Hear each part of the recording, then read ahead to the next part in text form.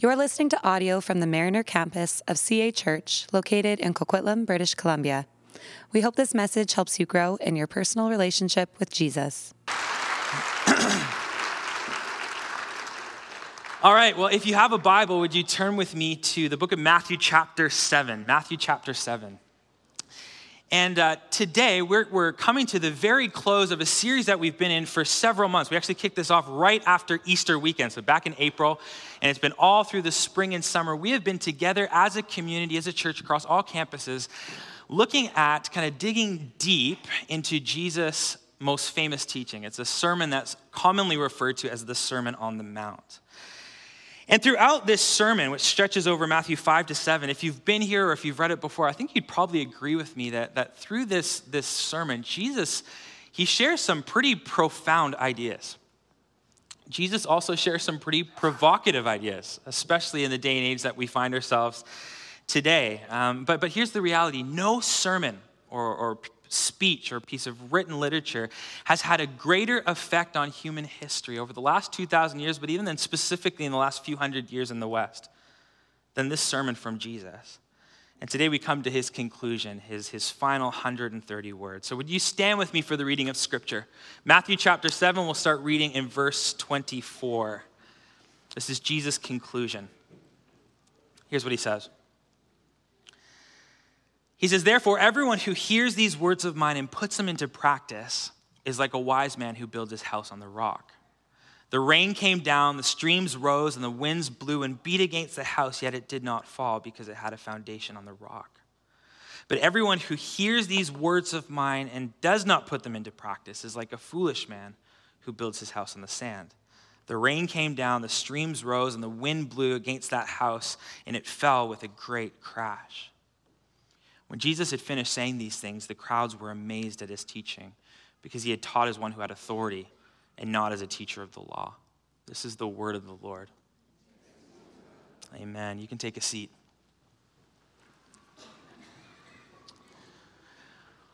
Well, we have access to more information today than any other time in history. There's never been a time in history where human beings have had more information available to them than this age that we're living in, this era that we're in today. Actually, many sociologists refer to the era, the age that we're living in, as the information age. And they place the start of the information age in the mid to late 1970s, but in the last decade and a half, it has dramatically sped up with the development of search engines and then voice-activated search engines, be it Google Home or Alexa, and more recently, ChatGPT. But here's the reality. If my 4-year-old daughter, my daughter Kinsley, if she has a question about literally anything, she can just shout from the couch, "Hey, Google!" Ask her question. Maybe it's like, what does a walrus sound like? And in a matter of seconds, she can get the answer to her question. John Mark Comer, who's a Christian author and Bible teacher, he did some really helpful work synthesizing the progress and development that's taken place over this last 2,000 years, specifically as it relates to the sharing of information and ideas. And so Comer points to something known as the knowledge doubling curve. Has anyone heard of that before? The knowledge doubling curve? See a few people. This is something that was developed or first introduced by a guy named Buckminster Fuller. And he was this ridiculously smart guy. He was an American architect, systems theorist, inventor, philosopher. Anyways, he calculated that from the day that Jesus was born in the first century, from first century AD, it took 1,500 years for what there was to know, the cumulative knowledge of humanity to double. Okay, 1,500 years for that to happen. From that point, it took 250 years to double again. And then every 100 years after that, it doubled up until World War II. After World War II, for a variety of reasons, the cumulative knowledge of humanity doubled every 25 years up until the 90s, where it's believed to have doubled every 12 to 13 months. And then today, it is widely believed, and there's little variances on either side of this, but most people would say that the cumulative knowledge of humanity doubles every, does anyone want to guess? How often? Every 12 to 13 hours. So think about that. If you were born in the first century when Jesus was born, it took 1,500 years to double what there was to know. If you were born this morning at 6 a.m., then everything there is to know in the world will double by dinner. And here's the bottom line, or why I even bring that up. We have access to more information today than ever before in human history. But that's not all. Let me continue this train of thought for just a moment. There's another guy named Tom Friedman. He's a political commentator. He wrote a lot for the New York Times. And he writes about this idea that he calls the age of acceleration. He says that due to technology and the access to information and the spread of ideas, they're moving faster than the human brain actually has the ability to adapt or keep up with. That we literally can't evolve fast enough to keep up with the pace of change. And as a result, most people are living in a constant state of at least low-grade anxiety, feeling like we can never keep up with everything there is to know, everything that's going on in the world, from social trends to world events to global tragedies and social justice initiatives. And I don't know if you've ever felt that way, but I can definitely relate. I think it's safe to say that most of us are overwhelmed by the quantity of information that there is to engage with. And then the third thought that I wanted to share off the top is this idea that came from another author named Neil Postman. He writes about something that he calls the information to action ratio. He argues that we hear so much information every single day of the year, both useless information and helpful and important information. But for the most part, we're unable to do very much with the information that we hear. For example, we hear things about things that are happening all around the world, whether it's the fires in Maui or the war in the Ukraine or disasters going on in Iran. And so what that tends to do when we hear about all these things, but we actually can't really do too much about it, is it moves us to have a very low information to action ratio. We get really used to hearing things, even important things, and then doing very little with it, as the expression goes, in one ear and out the other. Or as Neil Postman says, having a very low information to action ratio. But then when we come to these teachings of Jesus here in Matthew chapter 5-7, and especially in the conclusion, which we'll look at together today, Jesus is very clear that this in one ear, out the other, or this low information to action ratio will never do. Let's look at the text together. We'll walk through it a little bit more slowly. Let's look at that first few words. Matthew chapter 7. Jesus starts his conclusion to the Sermon on the Mount saying, therefore. In other words, he's saying, in light of everything that I've said up until this point, and he's said a lot about what it looks like when the gospel gets a hold of a person, how it starts to change us and transform us. He's talked about wealth. He's talked about sexuality. He's talked about nonviolence and retaliation. He's talked about judging others. He's talked about anxiety. He's talked about prayer. And he's painted this beautiful picture of what it looks like for humanity to truly flourish. So Jesus says, in light of all of that I've shared in the Sermon on the Mount thus far, everything that we've covered as a church over this series over the last few months, he says, therefore, anyone who hears these words of mine, and I want to pause there for a moment, because I think it's important to say that hearing the word of God is extremely important. Hearing the words of Jesus is actually where discipleship starts. And Jesus, as well as many other biblical authors, have a lot to say of the importance of us hearing truth. For example, you could look at Romans chapter 10, where Paul the Apostle, he says, how shall one believe in him who has not heard? And how shall they hear without a preacher? Later on, Paul the Apostle again will go on to say, faith comes by hearing, and hearing by the word. See, hearing the gospel in its various forms, whether it be preached on Sunday morning or classes on Tuesday night, or listening to the YouVersion app as you're on public transit, or reading scripture with your favorite cup of pour-over coffee in the morning, whatever it is, hopefully a combination of all of those things. Hearing the word of scripture is the starting place for following Jesus. Scripture is active and living, and when we hear it preached or we read it and we encounter these words that are inspired by the Holy Spirit, it has this transformative power in our lives. Faith comes by hearing, and hearing by the word. But right here in our text, Jesus is about to say that hearing alone is not enough. He says, therefore, anyone who hears these words of mine and what? And puts them into practice. According to Jesus, there's a living out component to following him. Hearing is where it starts, but contrary to public thought, he actually does expect us to do something with what we've heard. Karl Barth, who's a Swiss theologian, he says it like this. He says, the goal of theology is not to get it known, but to get it lived. But the challenge is, and to throw back to where we started just a few moments ago, specifically in our day and age, we have access to so much teaching, And so many different ideas and information. And there's no shortage of good ideas on the internet or wherever else you find information. And we're so conditioned to listen to information, be it articles or tweets or videos or information of any kind, to hear really compelling stuff, even to be moved by what we hear, but then do nothing with it. Our information to action ratio is at an all-time low. And so this teaching from Jesus, it actually couldn't be any more relevant for the day and age that we find ourselves today. We have this low information to action ratio. And I see that play out in my own life. For example, I am very aware of the importance of diet and exercise, okay? I have some friends who are personal trainers. I have friends who are dietitians. I have watched videos online of the importance of working out and exercise. I've read articles. I've been to the gym for certain stretches of time in my life, and I've seen some real gains. And I've been on diets for periods of time where I've been on keto or whatever, healthy diet, whatever. And I've seen that changing your diet actually does work if you want to change and embody the kind of physique that you long to have.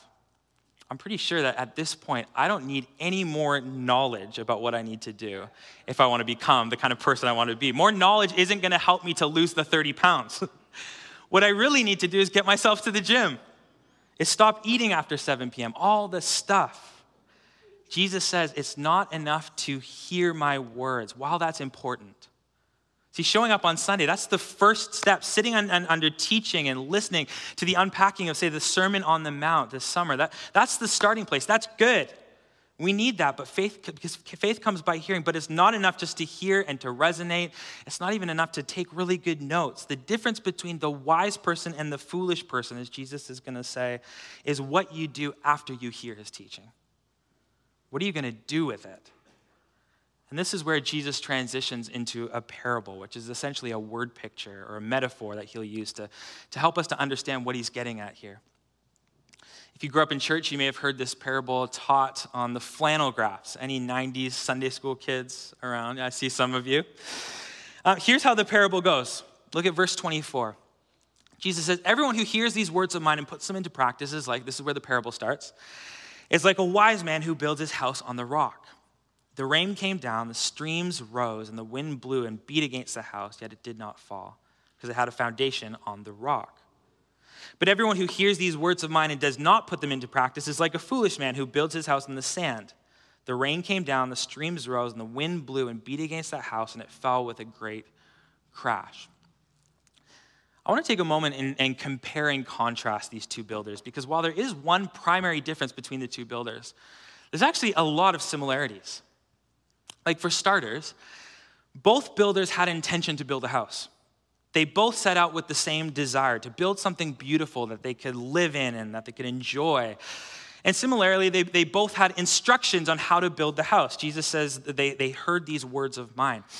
I don't know about you, but I really struggle to follow instructions. Anyone like building IKEA furniture? Is there anyone? I know there's some weird people around. Yeah, see, there you are. I love IKEA furniture. Like, I love how inexpensive it is compared to other furniture companies. I love the way it looks, the modern aesthetic. I just hate building it, okay? Because there's all these different screws and bolts, and to me, so many of them look the same, but they're not the same. And if you use one that you're supposed to use later on, you build to a certain point and you realize, oh gosh, and so you got to make a decision. Do you just keep going, or do you use a bit of glue, or what do you do? And if you don't do it right, you reach a point in building your IKEA furniture where your shelf either falls over. Of course, that's never happened to me. Or when you start to use it and put clothes in it, it starts to fall apart very very quickly. Again, nothing that's ever happened to me. But here's what I like to do when I'm building IKEA furniture or anything for that matter. I like to look at the picture and then I like to build it. Well, that's what it looks like. Okay, I can build it. The problem with that method is that it almost never works. Because there's all these things beneath that you can't see on the exterior that are so important if that dresser is going to stand up. Back to the parable. One builder follows the instructions. The other builder looks at the box and says, I think I could do that. Thirdly, they both build a house. And there's nothing to suggest that on the exterior of the house there was really anything that was that noticeably different. We can imagine that they both probably had the same kind of windows. They may have had the same siding or brick. They on the outside, they might have had a deck on the back, or whatever the case might be. They probably looked identical on the outside. Maybe those houses even sat side by side. We're not talking about some beautiful home in Burke Mountain and then another home somewhere like that is a shack in the woods. No, these are two homes. On the exterior, they look the same. Number 4, both houses experienced a great storm. Both homes were subject to the same rain and wind and floodwaters. The tornado that hit the town swept past both homes. Okay, those are the things that are the same about the two buildings. Here's the difference. Here's the only difference, but it's an important one. It's a critical difference. It was their foundation, what they built their house on. My friend Silas works in construction. He's a super for a construction site, and right now they're building some condos in Langley. And when I was with Silas in the spring, we got talking about work, what I'm doing and what he's doing, and he showed me some pictures at that time, pretty unimpressive pictures, to be honest, because what they were doing at that time is they were digging a hole for the foundation. And so he showed me what those pictures looked like, and it was back in April. I think that was around Easter time. And then the whole summer's passed. I actually was hanging out with Silas this past Monday, and I was saying to him, "Oh, how's the apartment going? What are you guys doing now? Are you working on the drywall or the finishings?" And he showed me another picture, and I was so surprised to find they are still working on everything that's beneath ground level, getting their inspections and laying the proper concrete and the rebar and inspection after inspection after inspection. And all that to say, I get why the foolish builder decided, I think I'm just going to skip this step. If I look at the picture of the home, it's not going to look any different whether or not I do the foundation thing. And unless a storm comes, and like when's the last time that a storm came? Like 80, 90 years ago? So unless a storm comes, what's the difference going to be? I'll take my chances. I'll go for speed and the best bang for my buck. I'll save a lot of time and effort and money if I just build on this flat ground. I could be done the whole project before he's done laying his foundation. As with all of Jesus' parables, this story isn't really about a lack of concrete and rebar beneath a home. Jesus is using this metaphor to point to the importance of what we build our lives on. What is the foundation of our lives? Like, what are we actually building on? And so if we go back and compare the two builders, but instead of thinking of them building a literal house, a structure, instead think of these people who are building a life, I think there's a lot for us to glean and gather from what Jesus is saying here. First thing that I recognize is we are all builders. All of us in this room, and whether you're here today and you're a Christian, or you're an atheist, or agnostic, or you follow some other religion, or you follow no religion at all, we are all building a life aimed at our vision of the good life, aimed at our vision of what is good. All people are building a life. But here's something that I came to realize about this specific parable that Jesus is sharing here.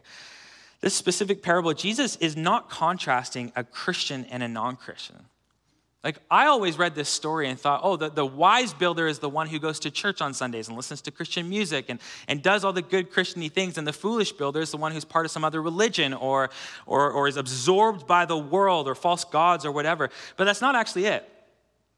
Jesus isn't contrasting here a Christian and a non-Christian, a follower of Jesus and a follower of Christopher Hitchens or Joe Rogan or whoever. If you look closer, you see that the wise builder and the foolish builder are both in close proximity to Jesus' teachings. Look at verse 24. Jesus says, "Everyone who hears these words of mine and puts them into practice is like a wise man." And then jump ahead to verse 26. "But everyone who hears these words of mine and does not put them into practice is like a foolish man." This isn't contrasting one person who hears Jesus' teaching and one person who doesn't. These are two people who are sitting side by side in church, who are both hearing Jesus' words on the way that leads to life, both listening to his teachings on what it looks like to be a citizen of his soon and coming kingdom. The difference wasn't in the hearing. It was in what they did with what they heard. Did they actually build their lives on these truths? Like, did his teachings about forgiveness actually change anything for them? Did what he said about caring for the poor and refugee, did it actually cause them to walk across the cul-de-sac and invite that new family from Afghanistan over for dinner? Did his teachings on prayer make them ever consider carving out time in their day to spend time alone with the Father?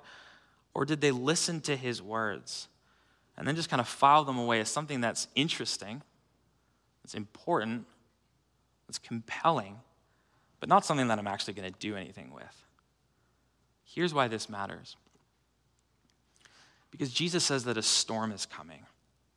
And when that storm comes, your foundation, what you've built your life on, will either make you or break you. He says a storm is coming. Notice, he doesn't say if a storm comes. He says when the storm comes. Most Bible scholars, they'll agree that what Jesus is saying here about a storm is sort of twofold. When he talks about storms in this parable, he's referring to both storms that will come in our lives, in our lifetime, as well as storms that will come in the next.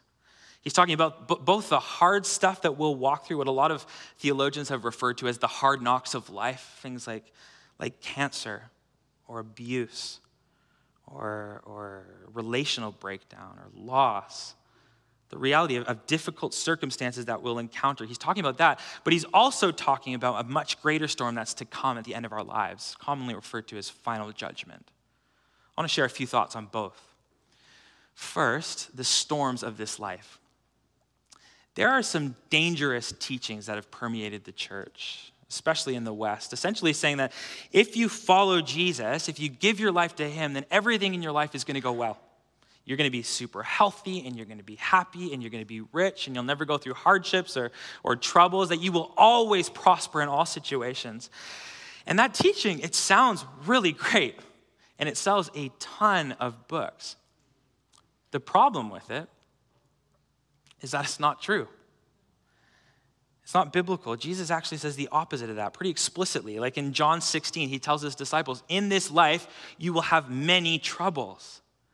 See, going through hard stuff in life is part and parcel with the human condition. It's the reality of living amidst the broken world that we find ourselves in. And Jesus is ruthlessly honest about that all throughout the Gospels. Even right here in the parable, Jesus points to the fact that the storms will inevitably come on both the foolish and the wise. Did you catch that? That the storms didn't only come and beat against the foolish man's house. The storms came for both the foolish and the wise. And I feel like maybe that's important to say, that Jesus never promises a life without storms. But he does promise that he'll be with us through them. And I've found in my life, and even in the lives of those that I walk closely with, that it's oftentimes in the midst of the life's greatest trials and storms that we discover the strength of our foundation. That we actually discover what it is that we've built our lives on. There's a family that's part of our church community that experienced some incredible loss this last spring. Pretty close to the due date of their beautiful baby, they found out that he had some really serious health challenges and wasn't going to be able to live maybe at all, or if he did, not for very long. And they prayed together. Many of us in this community surrounded this family and prayed for them as well, begged God for a miracle. And eventually the baby was born. And things were looking really hopeful for a while. And he was so cute. He was such a special little kid. And he lived longer than they initially said or thought that he would. But after 27 short days, their beloved baby boy went to be with Jesus. And as I sat together in my office with this family planning the baby's funeral, an event that no parent should ever have to do for their child, I was so blown away, though, by their strength, by their resilient faith and trust in God amidst essentially hell that they were walking through. I remember they shared these words that struck me in that moment and have stayed with me. They said, I don't know how people go through storms like this in life if they don't have Jesus, if they don't have hope of the resurrection. See, this family, they still grieved. They experienced great sorrow, and they're still experiencing sorrow and all the emotions and pain. But they also had this resolve, this unshakable foundation, and I've watched it up close.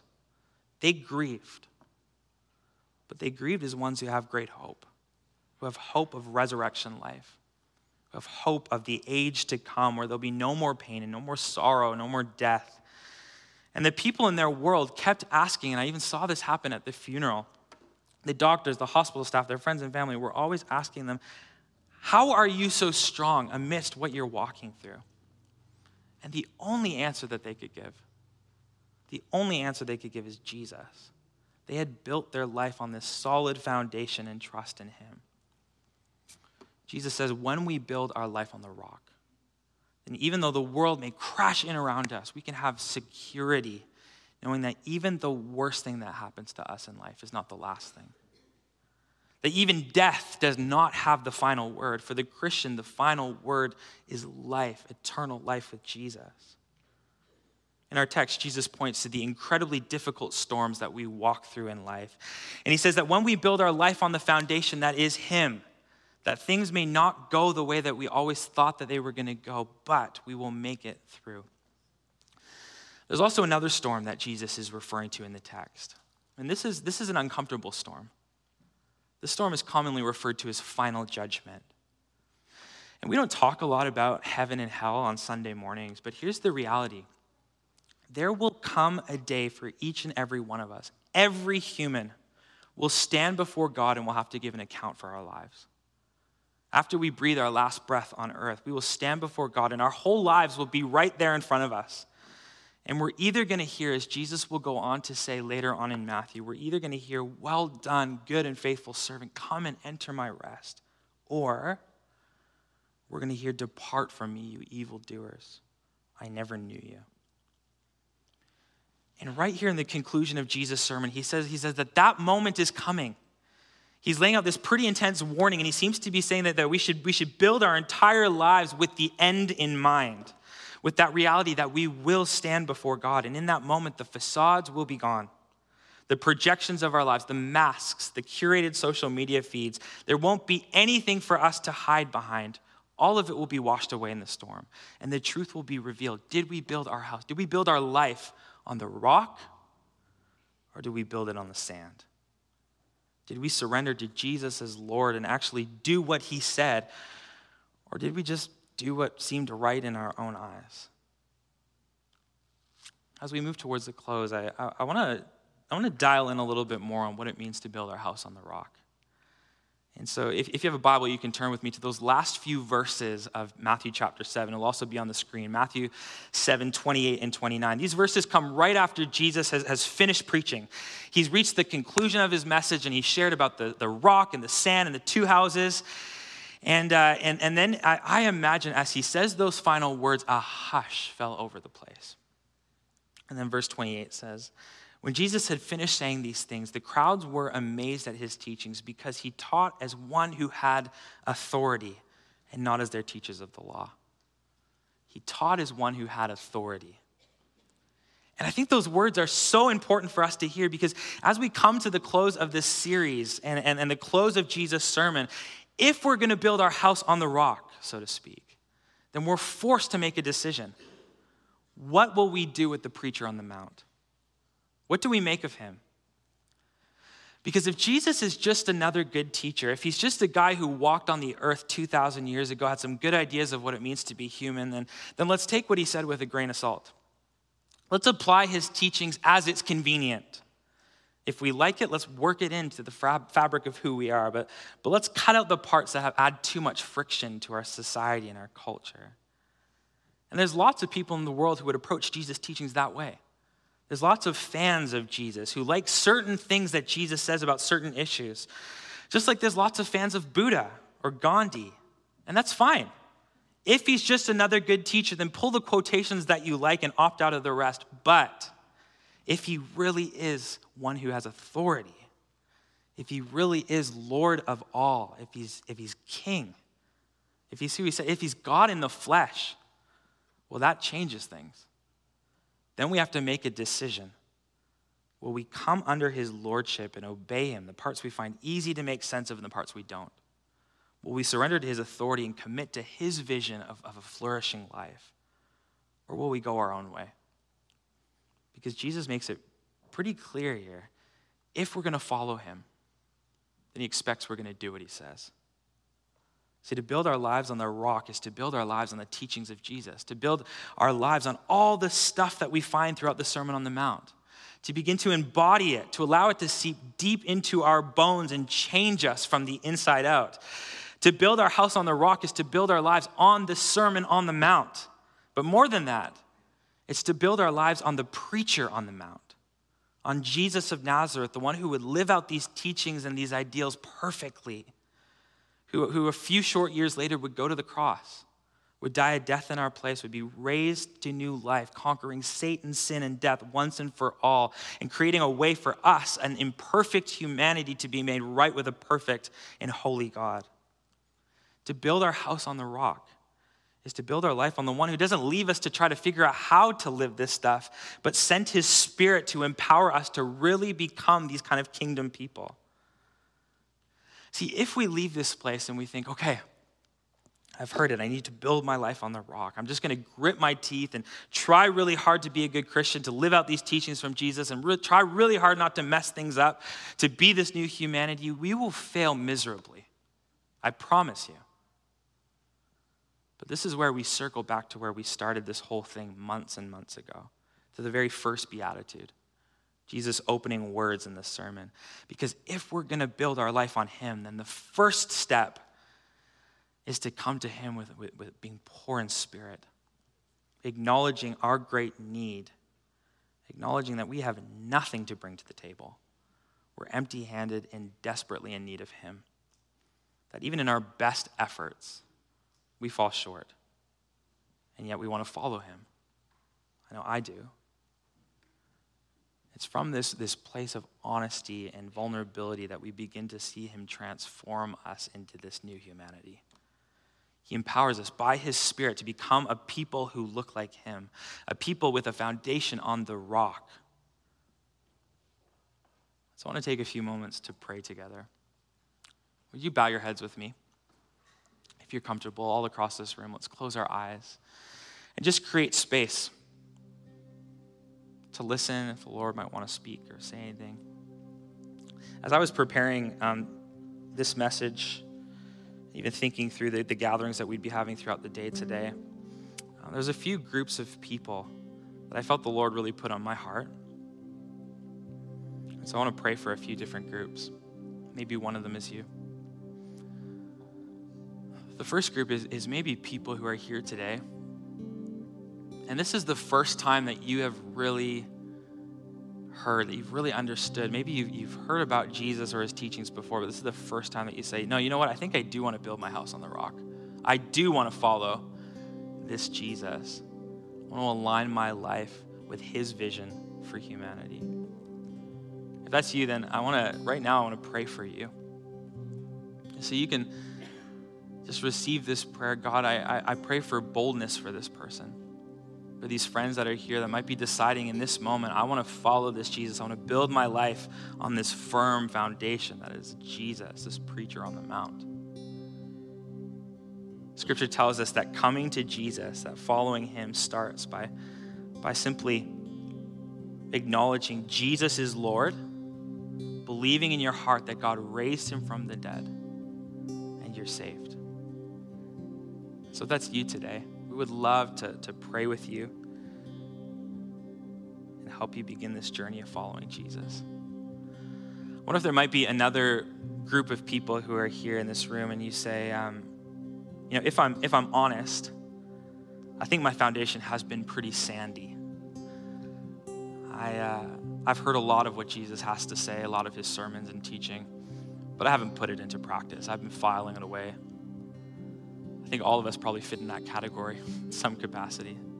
So right now, I just want to pray, Spirit of the living God, would you break into our hearts and our lives? And would you do what only you can do? Would you stir our hearts for the things of you? Would you continue the transformative work that you began many years ago, but would you continue to do that in our hearts and in our lives? Would you make us like Jesus? Would you help us to build our lives on the foundation that is Jesus? And then the last people that I wanted to pray for this morning is maybe those who are in the middle of a storm. I would say, you know what? I am going through it right now. It's a difficult time. And so if that's you, no matter what that is, God, I just pray that you would be so present with those who are brokenhearted. That whatever they're walking through this morning, God, would you give them the ability to stand firm on the truth that you are with them. They encounter your presence, the reality of you being with them in such a real and tangible way. You help us as a church to surround those who are struggling and love them. It's in your name we pray, Jesus. Amen. Amen. Thanks for listening to this message. If you've been listening to our sermons, but you're not a part of a church community, we would love to have you join us. You can go to cachurch.ca to find out more about getting involved in the life and mission of CA Church.